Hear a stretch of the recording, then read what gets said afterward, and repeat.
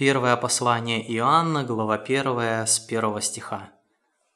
«О том, что было от начала, что мы слышали, что видели своими очами, что рассматривали и что осязали руки наши, о слове жизни. Ибо жизнь явилась, и мы видели и свидетельствуем, и возвещаем вам сию вечную жизнь, которая была у Отца и явилась нам. О том, что мы видели и слышали, возвещаем вам, чтобы и вы имели общение с нами, а наше общение с Отцом и Сыном Его Иисусом Христом». Интересно, что Иоанн не начинает свое послание с какого-то приветствия, как часто мы это видим в других посланиях, у Павла, например. Он сразу переходит к сути разговора. Он говорит о чем, точнее, о ком он будет писать и говорить. И зачем, почему это важно. Давайте посмотрим, как он описывает личность Иисуса Христа, о котором он будет говорить. О том, что было от начала, то есть это что-то, что было с самого начала, с начала времен. Что мы слышали, и мы это слышали. И не просто слышали, видели своими очами. Не кто-то нам рассказал, мы своими глазами это видели. И не просто видели, но рассматривали, то есть очень внимательно наблюдали, смотрели, не просто раз увидели, но рассматривали. И не просто смотрели, но и что осязали руки наши, к чему они дотрагивались. Интересно, что он здесь перечисляет: зрение, слух, осязание. Наверное, что только запаха не хватает. Что же он хочет этим сказать? Очевидно, он говорит о реальности Иисуса Христа. Что, будучи Богом, он стал человеком, и он не является какой-то вымышленной личностью, каким-то вымышленным персонажем, который придумали люди, легендой.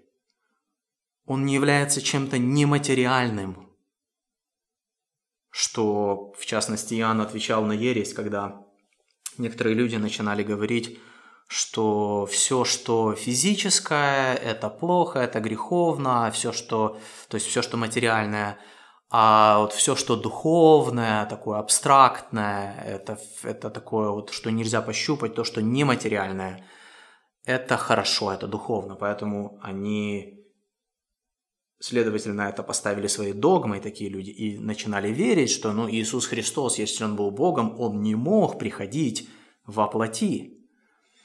И Иоанн отвечает на эту ересь.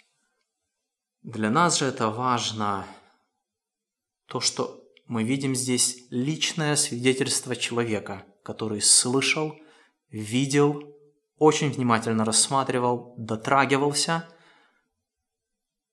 и он говорит об этом, как о чем-то драгоценном для него, о ком-то драгоценном для него.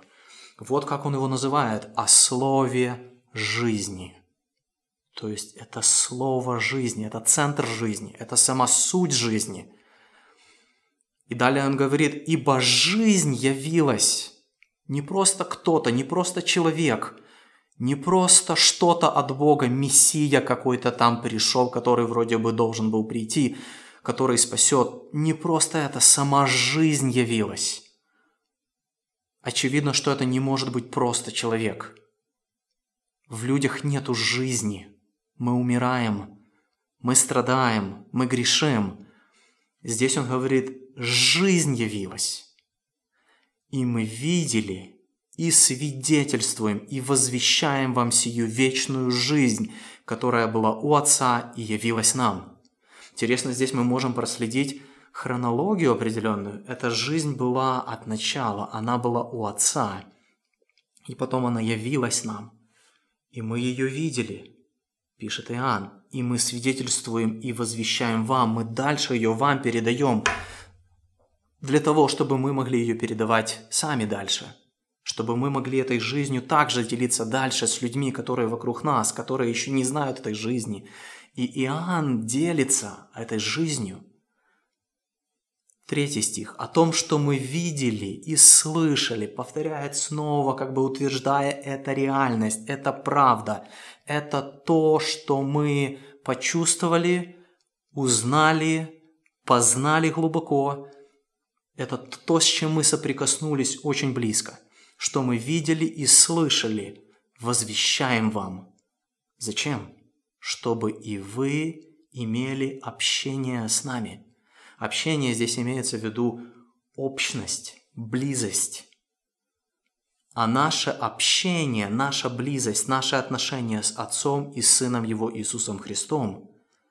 И дальше в 4 стихе он говорит, еще как бы уточняя, «И сие пишем вам, чтобы радость ваша была совершенна». Потому что эта жизнь явилась, мы ее видели, это не сказка.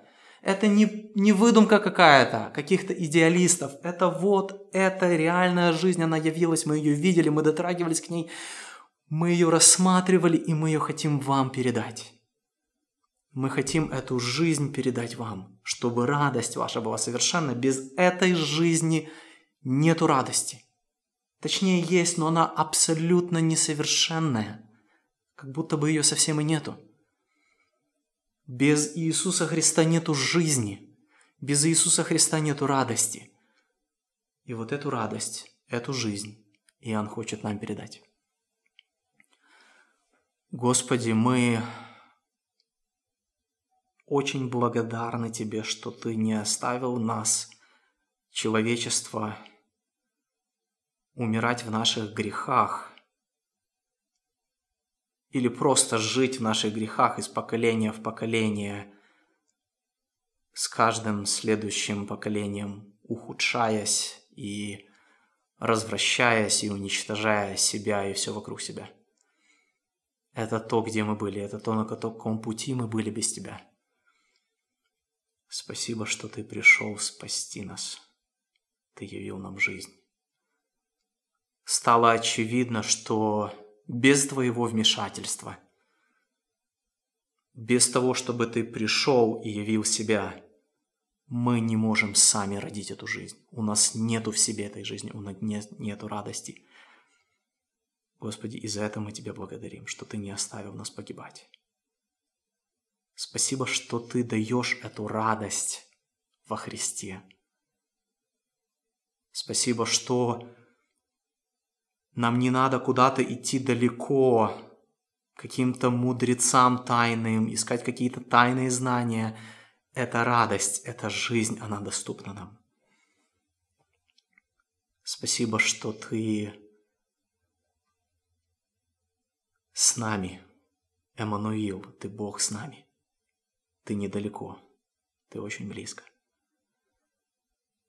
Пожалуйста, молюсь также о том, чтобы мы эту радость передавали дальше. Чтобы мы этой радостью жили, и чтобы мы эту радость могли возвещать, эту жизнь могли передавать другим людям, которые вокруг нас.